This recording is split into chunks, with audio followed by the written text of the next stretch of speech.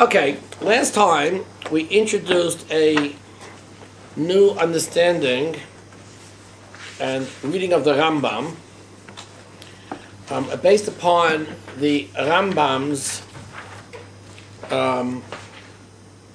refutation, or at least his resolution of the problem of creation ex nihilo raised by Aristotle, and how can we ascribe any type of a change in God. So we ended up by saying that the Rambam's response to this refutation, which the Rambam clearly understands that this argument is an argument which is separate from the other arguments. Not only does he not give it a number, but in fact actually he resolves it in a different chapter. Then I came to the conclusion that in fact creation ex nihilo for Maimonides is evidently not a theory of creation, but is actually a concept of thought. Now what I want to do is I want to continue on this line in Parakut Tes, in chapter 19. I know we're going fast, but I think that unless we read these chapters, Beskira Achas, that I think that then it's not going to, then we won't get the main idea.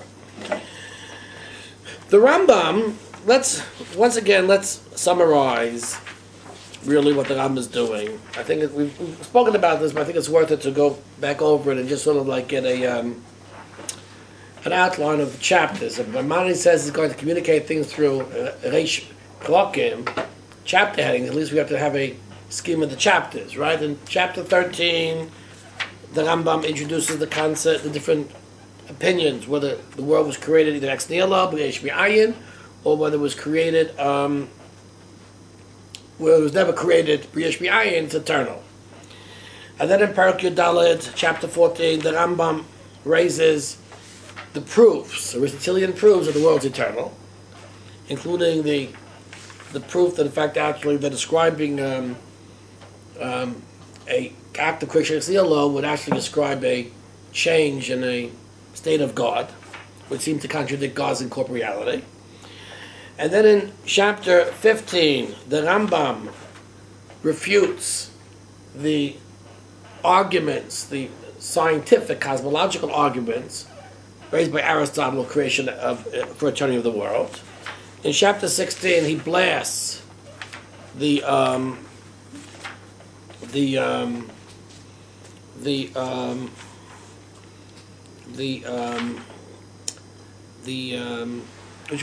Kalam. In chapter 17 also he musters general arguments against the cosmological proofs of the eternity of the world. And in chapter 18 he addresses this argument which in fact actually that ascertains that to assert that the world was created ex nihilo would mean ipso facto that there's a change in the roots of the will of God. And the Rambam's argument basically says that we don't understand. We can't speak about these things, which means what I wanted to say is that means that creation ex nihilo is not it's a concept, it's an idea. Now, in chapter 19, the Rambam goes further. Chapter 19, Rambam goes further. And I want to go through chapter 19. It's a long chapter, but it's a crucial chapter, because the Rambam now is going to make a very, very interesting argument why he believes like this. In other words, I've already explained the creation ex nihilo, the concept of creation ex nihilo is connected with free will, the will of God. That God is not, subject to the natural order, but rather things are created. Creation ex nihilo is basically an affirmation of the free will of the Creator, of God, and consequently the free will of man. Now, in chapter 19, the Rambam argues with Aristotle, takes the offensive, and he takes the offensive by saying that it must be that when the world was created, there was a will, there was an intentionality in creation. Okay, now, what is this argument that Rambam makes? And I think it's really worth it to go through this argument, because we're going to see here really how the Rambam really understands creation. What is creation ex nihilo? So I'm going to read now from the Pinnis edition. I have the Schwartz edition in front of me. When I get caught on the English of the Pinnis edition, we'll refer to the Schwartz. In the Schwartz edition, it's Parak Yotes, page 318. In the Pinnis edition, it's once again chapter 19, page 302. Says the Rambam, I'm reading now from the Pinnis edition. It's clear to you from the doctrine of Aristotle, as well as from that of everyone who affirms the eternity of the world, that in his view, that which exists has proceeded from the created in virtue of a necessity. In other words, basically, according to the Rambam, right, the creation is what's called b'bechinas chiyuv. It has to be. No one decided to create. There wasn't an alternative to creating the world. The world has to be. That he may be exalted as a cause in this world and effect, and it was necessary that he should be so. In other words, it's necessary that he created the world. In other words, there was no free choice of God to create the world, but the creation of the world has to be. Just as one does not ask with regard to him, may be exalted why he exists or how he exists. Thus, I mean to say, is one and incorporeal. So it may not be asked with regard to the world as a whole why it exists or how it exists thus. Right? You can't ask why the world exists. Now, it should be noted that the Rambam himself, in section 3,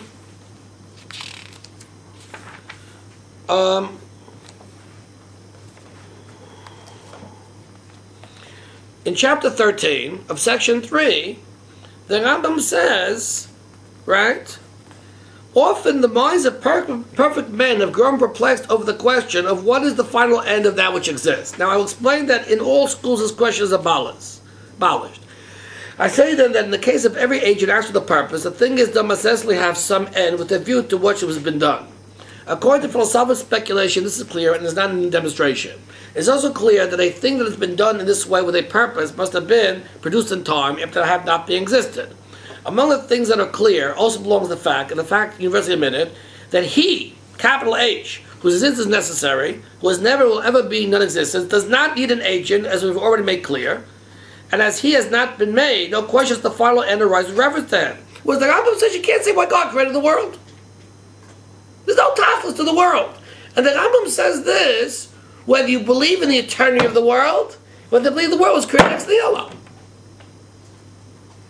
So already we have an incredible contradiction in the Bein Levuchim. The Rambam, what?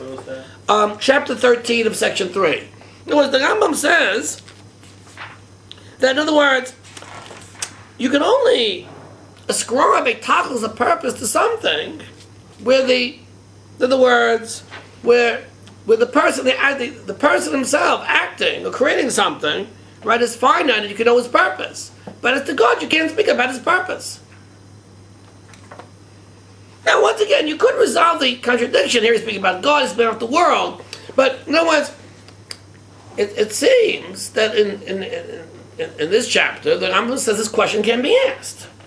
In any case, let's go further. So he says, for all this, both the cause and the effect exist necessarily, and the non-existence is not possible with God to them. In other words, it can't be the world won't exist. The world has to be. That's according to the belief of the eternity of the world. As it follows, therefore, from this opinion, that of necessity everything must remain permanently as it is, according to its nature. That nothing can change as far as nature is concerned. Therefore, everything that is has to be the way it is. In a certain sense, the eternity of the world is the view of the world which is the most commensurable with God's incorporeality. In other words, since God must necessarily exist, his creation must necessarily be the way it is. And this follows the theme we've seen in the Rambam, is that, in other words, God's incorporeality, according to the Rambam, is very, very, very much dependent upon the eternity of the world. Very interesting. Which means that, in other words, right here, the Rambam, in other words, what the Rambam wants to address to in this parak is, given God's incorporeality, right, and his necessary existence, and therefore the necessity of the creation, because since God necessarily exists, everything he does necessarily has to be done, and therefore the world the way it's created necessarily has to be. So how do I square this with creation ex nihilo? So, but that's not... that doesn't contradict book 3. It doesn't contradict completely, but it's a little bit difficult because the Rambam seems to be saying that this is the opinion of the previous people who claim the eternity of the world, as opposed to those who believe the creation ex nihilo. And section 3, book and chapter 13, that's not the mashmos. That's not what you get out of it. In any case, for according to his opinion, it's impossible that thing from long distance should change as far as nature is concerned. In other words, according to creation ex nihilo, it's a package deal. Not only is God of necessary existence, but the world has to be the way it is. Accordingly, no one is coming to being in virtue of the purpose of one possessing purpose who has chosen freely and will that all things should be as they are. In other words, creation ex nihilo basically means that the incorporeality, the essence of God, basically is extended in the creation. Now, says Maimonides, now as for us, the matter is clear in our opinion, namely, that all things exist in virtue of a purpose, and not of a necessity, and that he who purposed them may change them and conceive another purpose, though not absolutely any purpose whatever. For the nature of impossibility is stable and cannot be abolished, as we should make clear. So says the Rambam, no. The Rambam says, if you believe that what? If you believe that the world was created ex nihilo, so it has to be that not everything exists. Has to be. It could be a different way. Right? Because both has free will, he could have created the world differently. My purpose in this chapter, goes on my body, is to explain to you, by means of arguments that come close to being a demonstration. It's very interesting. This is the first time the Rambam is really on the offensive. Up to now, the Rambam has been on the defensive. Now the Rambam's on the offensive. That what exists indicates to us of necessity that exists in virtue of the purpose of what who proposed. And to do this without having to take upon myself to call him, have undertaken to about the nature of that which exists, because Rambam is one abandon every sitting and friendless. So now think that they have. Okay, now he says like this. Goes on and says on page 304. I should explain this method after setting forth this premise. And on page 304 in the pinnace. In page 319, in every case in which things differing in any way from one another possess a common matter, there must of necessity be a cause other and a different from the common matter. A cause that renders it necessary that some of the things have a certain attribute, whereas some of the things have a different one. Because the Rambam goes on, the Rambam is going to go on saying, how can we see that things have different forms? There's one common matter in different forms. I mean, how do you explain that things have different forms? Why the different colors? Why do frogs look different than zebras that look different than elephants? I mean, how do you explain this? I mean, I could easily understand that a frog looks like a zebra and an elephant looks like a tadpole. In other words, or there may be several causes according to the number of things differing from one another. The premise is unanimously agreed to both by those who believe the eternity of the world, and by those who believe in its having come into being in time. We put a question to Aristotle, saying to him, in other words, asking Aristotle the following thing. You have demonstrated to us that the matter of everything that is beneath the sphere of the moon is one in common to everything. What then is the cause of the differences between individuals of every species? He says, Aristotle, why should there be different species? He goes on and on with the same arguments. How come the planets have different shapes or different distances? In other words, why do we see variety of nature? And the Rambam understands, right? The Rambam understands that if we see variety of nature, it must be what? Right? It must be that there was a creator who created them with a certain purpose, with a certain intention. Right? So let's go to the Schwartz edition, page 324, the second paragraph, where he says as follows. He says,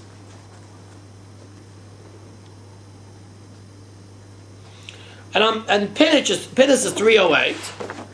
So he says, know that on the basis of our opinion, that is the opinion of the community of those who affirm the production of the world in time, all this becomes easy.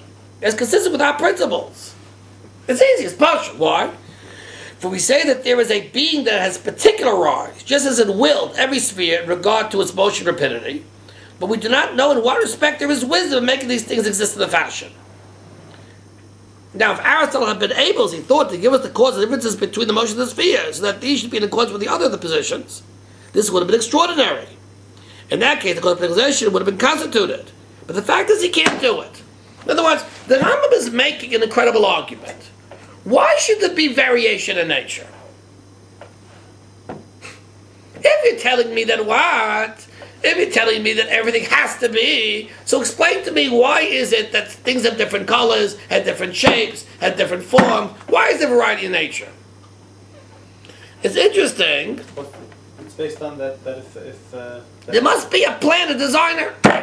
You know what it's like? These things are accident as opposed No, it must be there's a creator who willed. No, we'd say all these attributes like color and shape are B'mechuvan. Because there's nothing that makes them necessary. Because they're accidents, they're not necessary. Right. It's very, very interesting is that this was actually what gave rise to evolutionary theory. And what gave rise to evolution? If you read Darwin's Voyage of the Beagle, you'll see, and I think that the reason that what gave rise to evolution theory is that evolutionists asked a very interesting question. Why is there so much variation in nature? You go to certain islands, like there's hundreds of types of birds. Why are there 100 types of birds? Who ordered these things? What was the purpose of this? The conclusion you come to is that basically creation is random. It's the same argument on the other side of the coin. But in any case, that's the Rambam's question. And basically, this is the Rambam is saying. And finally, at the very end of Perek Yotes, it's interesting. He brings up Rambam Avinu, which we'll speak about in a little while.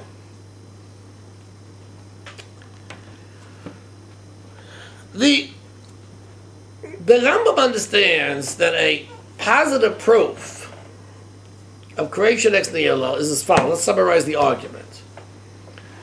The eternity of the world implies that just as God's existence is necessary, so the creation of the world as it was created was necessary.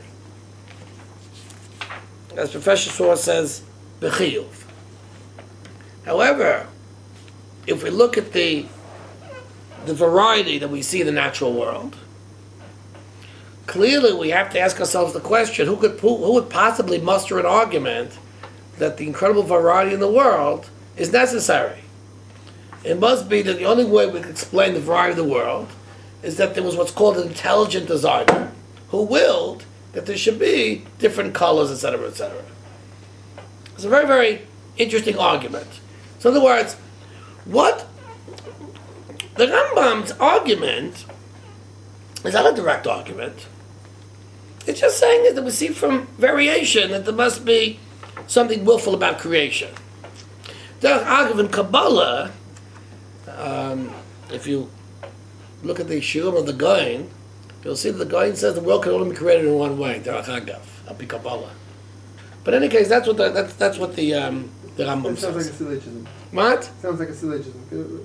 What's the axiom and what's the conclusion? The axiom is the world has variation. God's existence is necessary.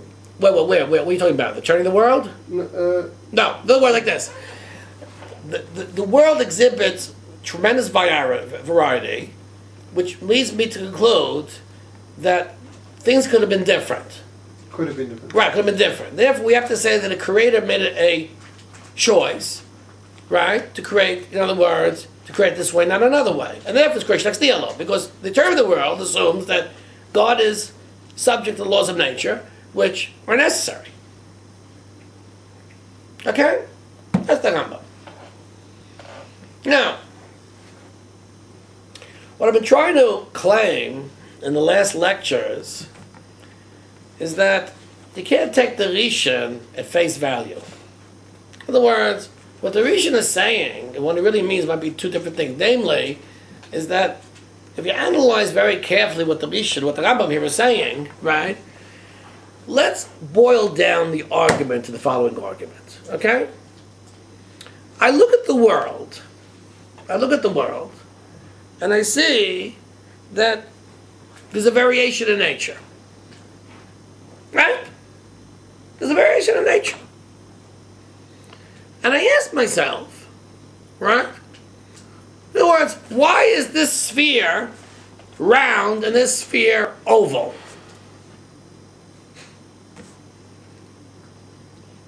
And you can't give me an answer. No, you can't give me an answer that necessarily this sphere has to be round and this sphere is oval. But what leads me to ask that question? In other words, what leads me to ask the question, then why is this sphere round and why is this sphere oval? The answer to that is because I, as a thinking human being, can conceive of a world where the first sphere is oval and the second sphere is round. For example, in other words, if a rose is red and a tulip is blue, right? How do I know that God could have created a world where the tulip, I hope I got the right colors, the tulip is red and the rose is blue? Only because I, as a thinking human being, can conceive of a possibility of a world with what? With red tulips and blue roses. I think it's violets. What? I think it's violets that are blue. Violets? A tulip is not? Okay, what? Now, what? Sometimes it is. Okay, Azoi. But a red is always red, right? A red is always red? No, the violet's always blue. Alright, whatever it is. I'm even Yavin. Okay, let's assume like that. No, it's not right. I know horse has 4 legs and a man has 2 legs. Both first. Right. I sat in a seminary with Saul Kripke. Saul Kripke was my Rebbe in Princeton in philosophy. And a whole seminary, for a whole semester, if there was, I don't know, if a horse had 2 legs, would it be a horse? We would call it a horse. That's a very deep question. If Nixon had not won the 68 election, would he still be Nixon? Anyway, it's a book called Naming Necessity. It came up big chidushim in philosophy. In any case, I want to claim the following thing. The Rambam's, Maimonides' whole question, that, let's use that like this example, that a violet can be red and a rose can be blue, comes because man has an intellect, has a mind, which is capable, and I'm saying this by Lashon, I'm going to make my Lashon very, very meduyak, very precise, has an intellect which is capable of negating the reality around him. In other words, who says that a violet can be red? Only because man's intellect has what's called the power of negation. Why is that something that's specific to this argument? Any observation? Right, any observation, right. In other words, man has an intellect which is capable of negation, and that leads him to ask the question, why was the world created like this and not like this? Which means... So anytime I ask a question why, it's really... Right. Which means that what? Which means that what? Which means that really the source of the Rambam's question is basically because it's only a consequence of the fact that man's intellect, and intellect alone, is capable of this nihilism in the world, which in theory can negate the way reality is.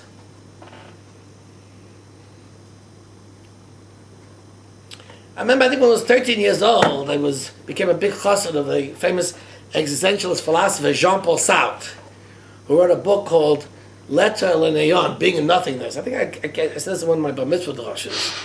The best of what?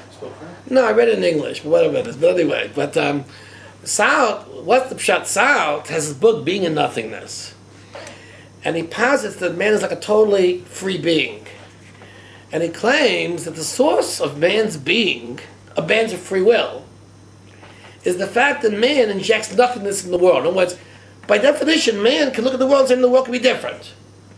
The fact that man can conceive that the world is different, that's the source of his free will. Because once I accept that the world can be different, I can change it. In other words, nothingness for Sartre is really the source of man's free will. Now, the fact is that I've been reading this book.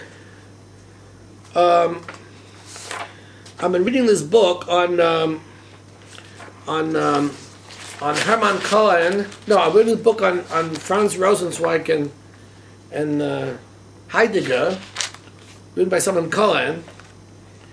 And Cohen says an incredible thing. I'm reading what the book is called. The name of the book is good. Create what the name of the book is.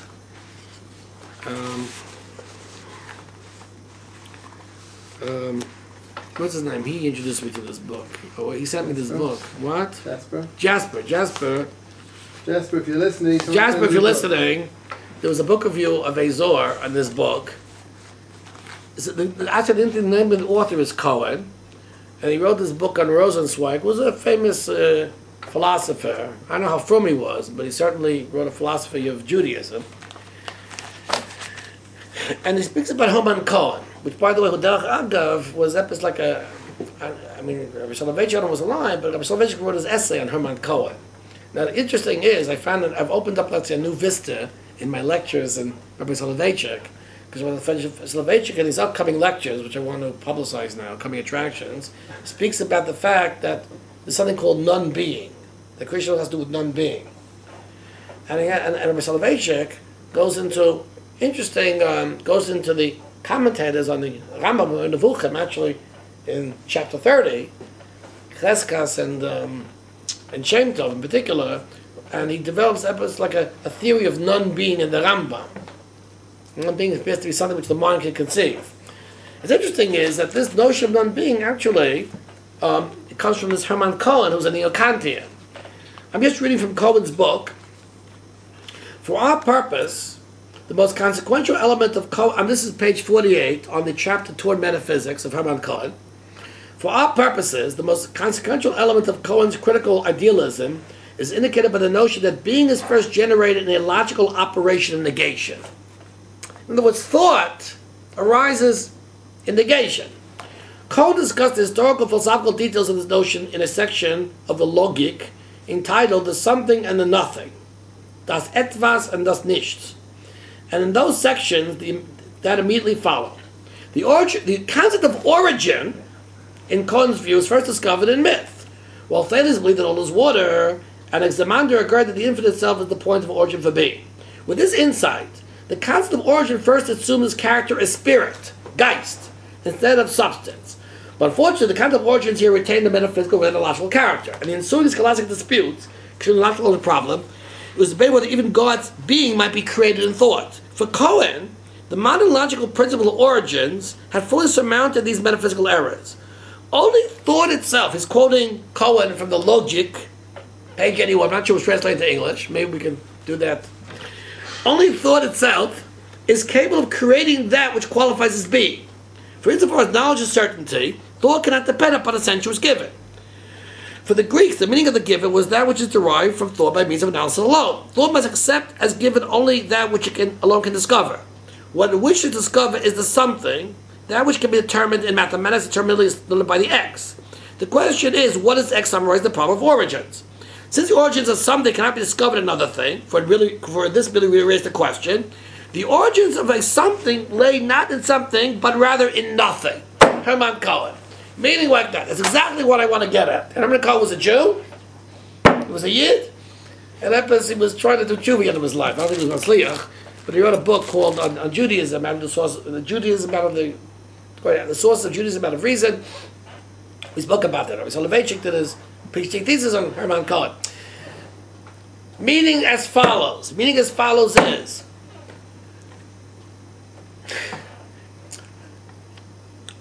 the fundamental character, concept of negation is rooted in man's thinking. In other words, man's thinking, when man looks at the world, Hermann Cohen wants to say, that's part of thought. When I look at the world and try to say, what is this thing? So I'm looking for its origin. And when I look for something origin, that's only because in other words, the origin of thought, right, is somehow based on an assumption that there's a non-being, that the thing doesn't exist. And man is that being who, in fact, actually, in other words, ushers or infuses consciousness with the possibility of nothingness. And this, in fact, actually is the, in other words, this is the source, really, of free will. And Cohen doesn't say this by the instance of a pasha that I may say somewhere else. I'm going to Bucky and Cohen. In other words, the source of free will is because man can entertain, right, the possibility of things not being, in a more general sense. In a particular sense, not being the way they are. Now, really, when you really look at the Rambam, what Maimonides is doing over here, he's doing the same thing. Maimonides' analysis, his attempt to not to prove, but to demonstrate the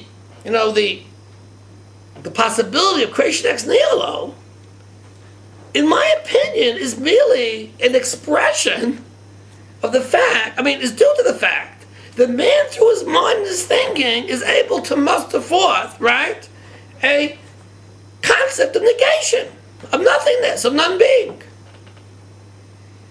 Which means that for sure, if we come to if this analysis is correct, which it's obviously correct, then we come to the conclusion that creation ex nihilo for the Rambam is not something in the world, not an event in the world, but it's a product of man's ability, right, to think of alternatives to the creation as man apprehends it, and to contemplate the possibility of nothingness. That's what I want to claim. So, who says that Rambam was cognizant of the dissonance between man's thought and reality? So Lemaisa, I'm not sure. Look, I can never say he says it in the Megnevuchim, but if I understand deeply, he said the opposite in the Megnevuchim. Yeah. However, in other words, I don't know where he's cognizant, but the fact is, if I analyze the argument atumai, right, that's what the argument is, which comes out very good. In other words, the Rambam, in other words, and I want to claim is that if this is the, in other words, well, the Rambam is conscious, unconscious. He doesn't say explicitly. I can't prove anything. But I'm saying is that's the argument. The Rambam really didn't like when people did things like this. What? He attacked people who saw. Call up Paisel, b'mubah Paisel. You only attack people who are close to you. Why does Hirsch attack Mendelssohn and the Rambam? What's his problem? He knew his people. What? What's his problem with the Kalam, with the Rambam? All over. The problem with the Kalam is that they're not scientific. No. What's different? They weren't scientific. They weren't Aristotelian. That's the paradox that Manucha was speaking about. If he attacks the Kalams, why attacking Aristotle? That's the problem here. The answer is not attacking Aristotle. What you're saying is that what Aristotle is saying, but it's a different dimension. It's a dimension of human thought. That's what I'm saying. He's attacking Aristotle. So why is he attacking the Kalam? He didn't like people who gave credence to a reality that transcends the. No. He didn't. No. Because the Kalam were making statements about the physical world. What the Kalam was saying, the physical world contains things like the vacuum and atoms, things like that. The Rambam denied this. The Rambam could say. He said making statements about human intellect. Right. I'm making statements about human intellect. I'm saying that the human intellect is different. Look, let me tell you, the Rambam himself says you can't say everything about God. In other words, the Rambam. That's the Rambam. But if I understand it as such, that the Rambam, right? The Rambam, in fact, actually is in fact. Now, I want to actually quote from Yeshaber Soloveitchik on the Rambam. Now, this Yeshaber Soloveitchik is not making any. If I find it here, my briefcase is becoming almost complicated as my desk. But Yeshaber Soloveitchik.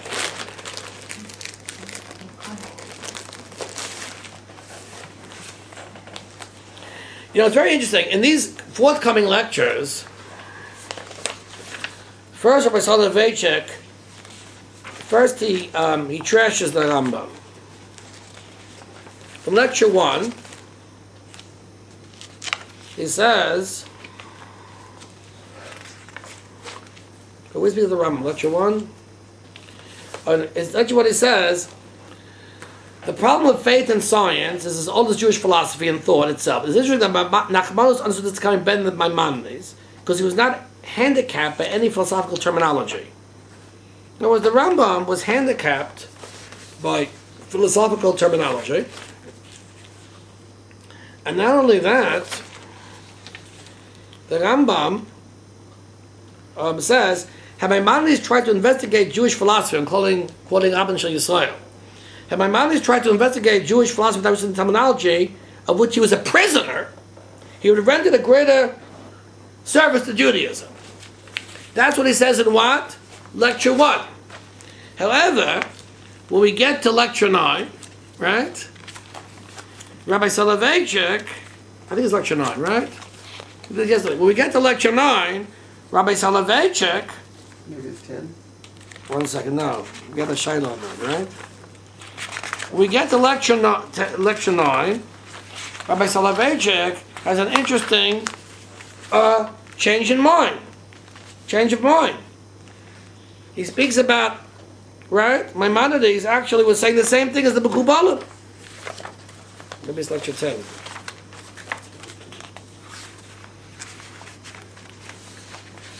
Uh-huh.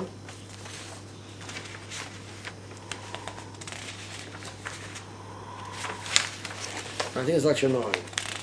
Anyway, he says that Maimonides and the Mekubalim were actually, Maimonides was saying the same thing the Mekubalim was saying. Why I bring this in?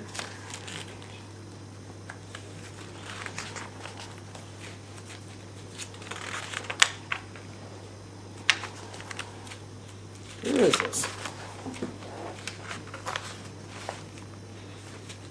No.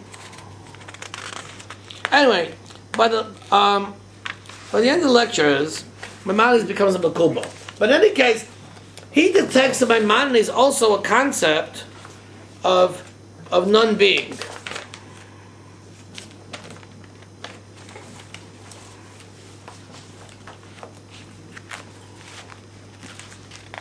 Oh, here.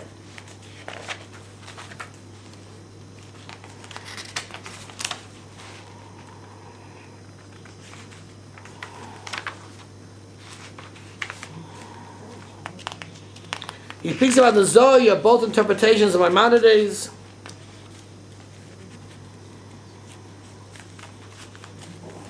Where is this?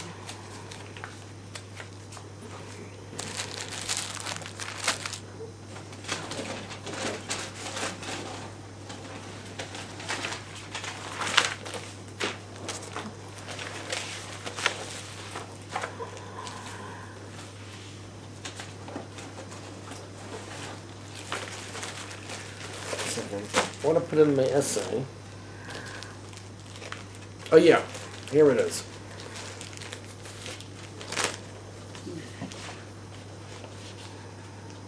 Oh no, this is, wait, the new essay you gave me in here? Yeah. Oh, here it is.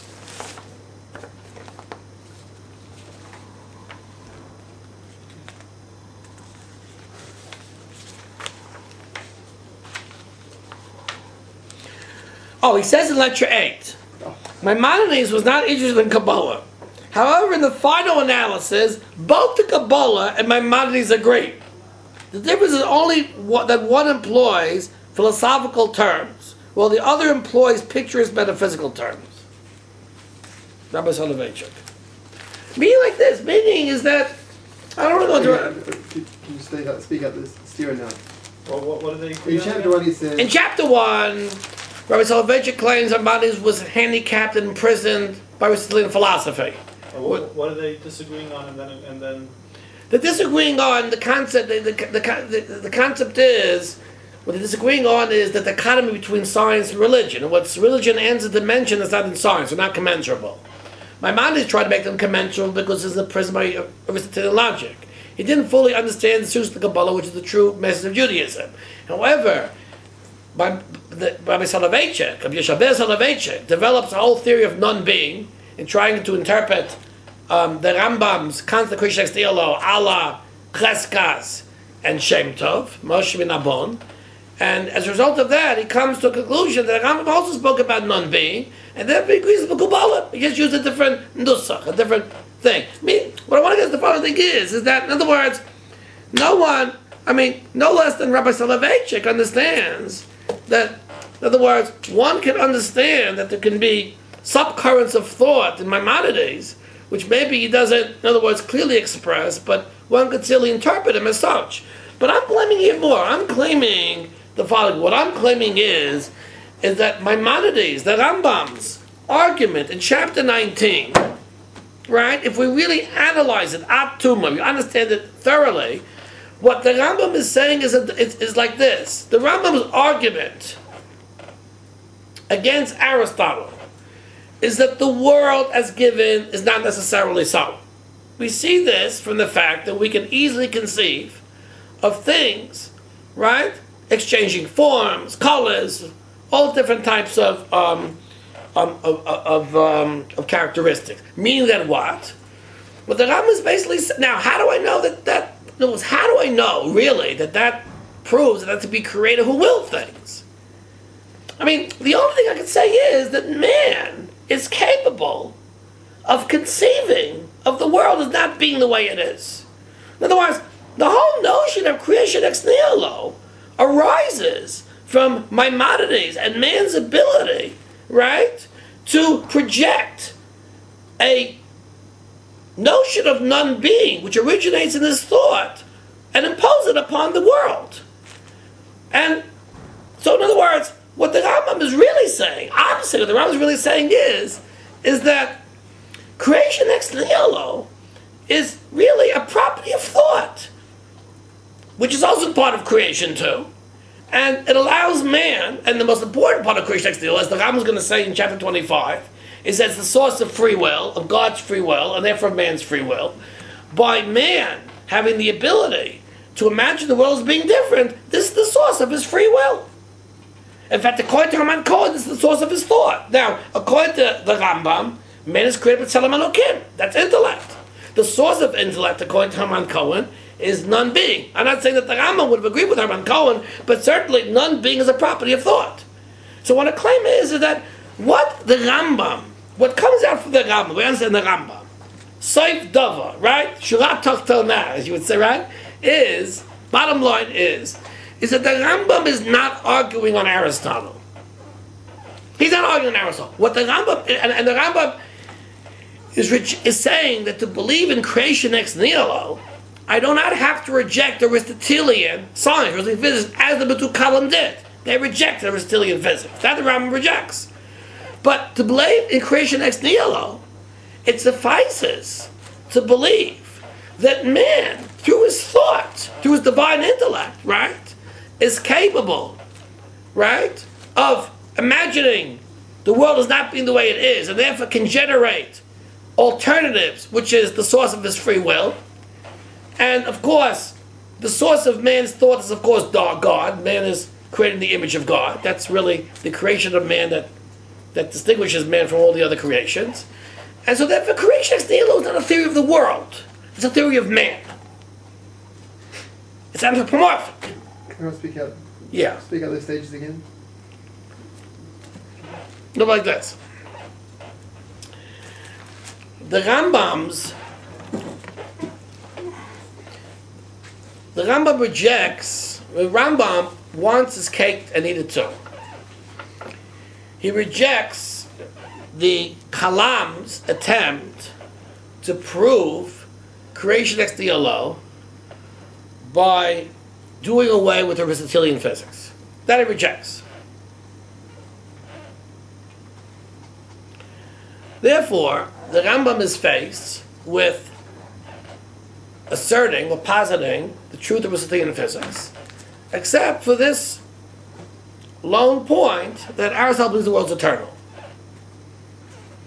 The Rambam's argument in chapter 19 is that the reason he believes, or the evidence that the world was created ex nihilo, or created by a god, he doesn't say ex nihilo, he says more, created by a god, who created the world willingly and made choices, is because I could think of things in the world as being different.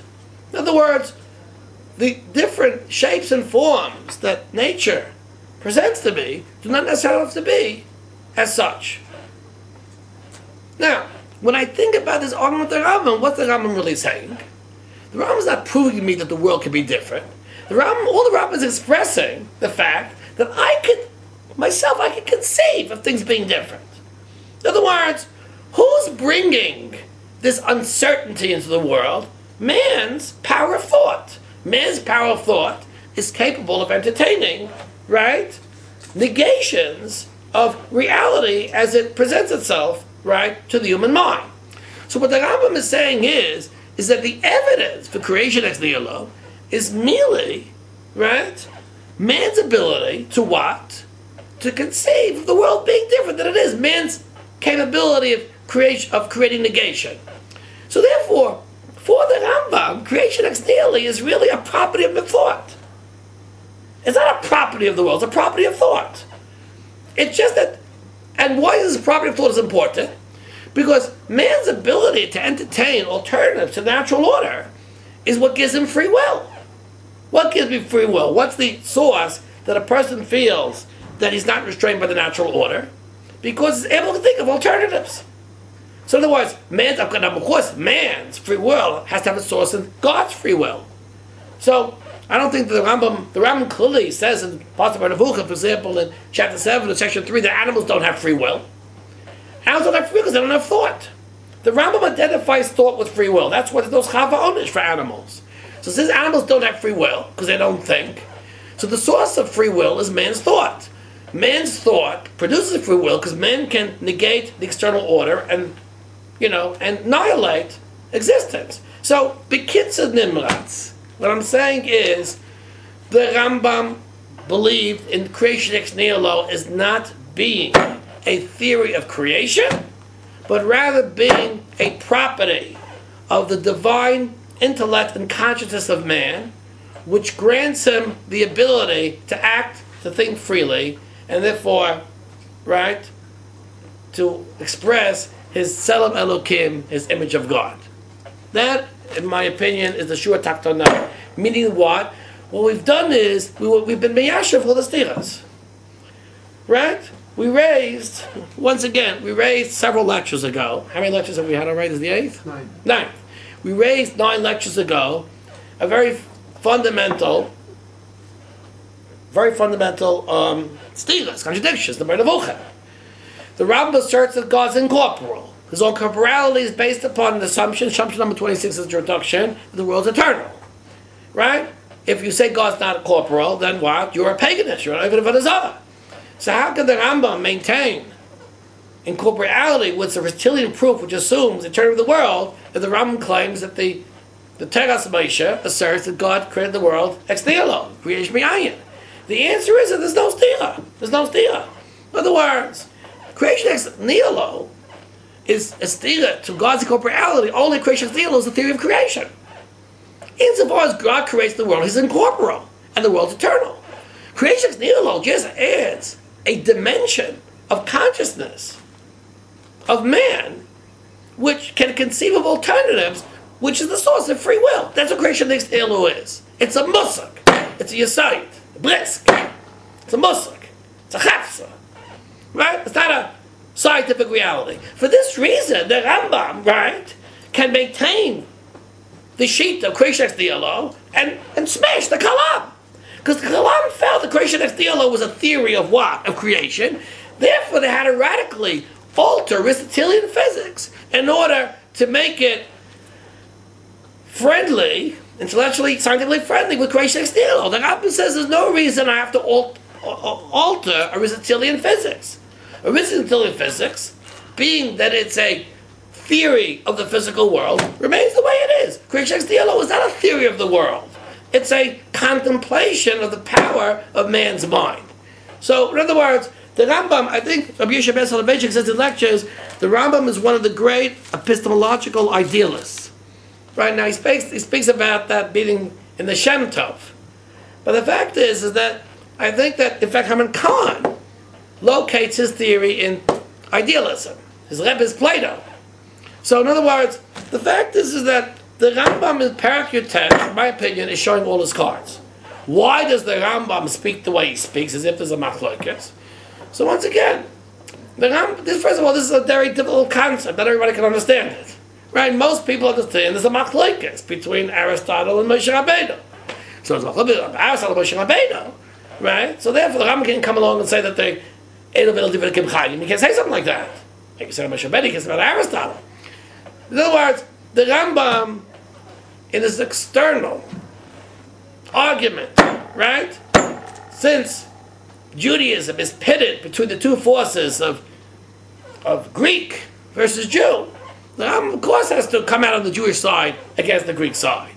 The secret message of the Moreh Nevuchim is there's no stigma. Which means that what I'm saying, what I'm claiming is, and I spoke about this in the first lecture, I'm being chaylik on the Rishonim and on the Apikosim. The Rishonim, Shem Tov, believe that the Rambam really was a secret Aristotelian and didn't believe in creation ex nihilo. But he was from Aristotelian. Strauss believed he was really an Apikonis. He didn't believe in God. I say, halal of the Rambam believed that both were true. Both are speaking about two different things. That was the Rambam Shita. Therefore, Baruch Hashem, I think we've returned the Rambam Matzeh Atara Leyoshna, right? And this is sort of the Shittas of Rambam. Okay, now, I know that I'm going very, very fast, but there's a reason I'm going fast. What I want to do is the Rambam in the next other program continues on some of these things which are important. He goes into astronomy a little bit. There's a very interesting. It's interesting. He brings actually from Avinu and a pasuk in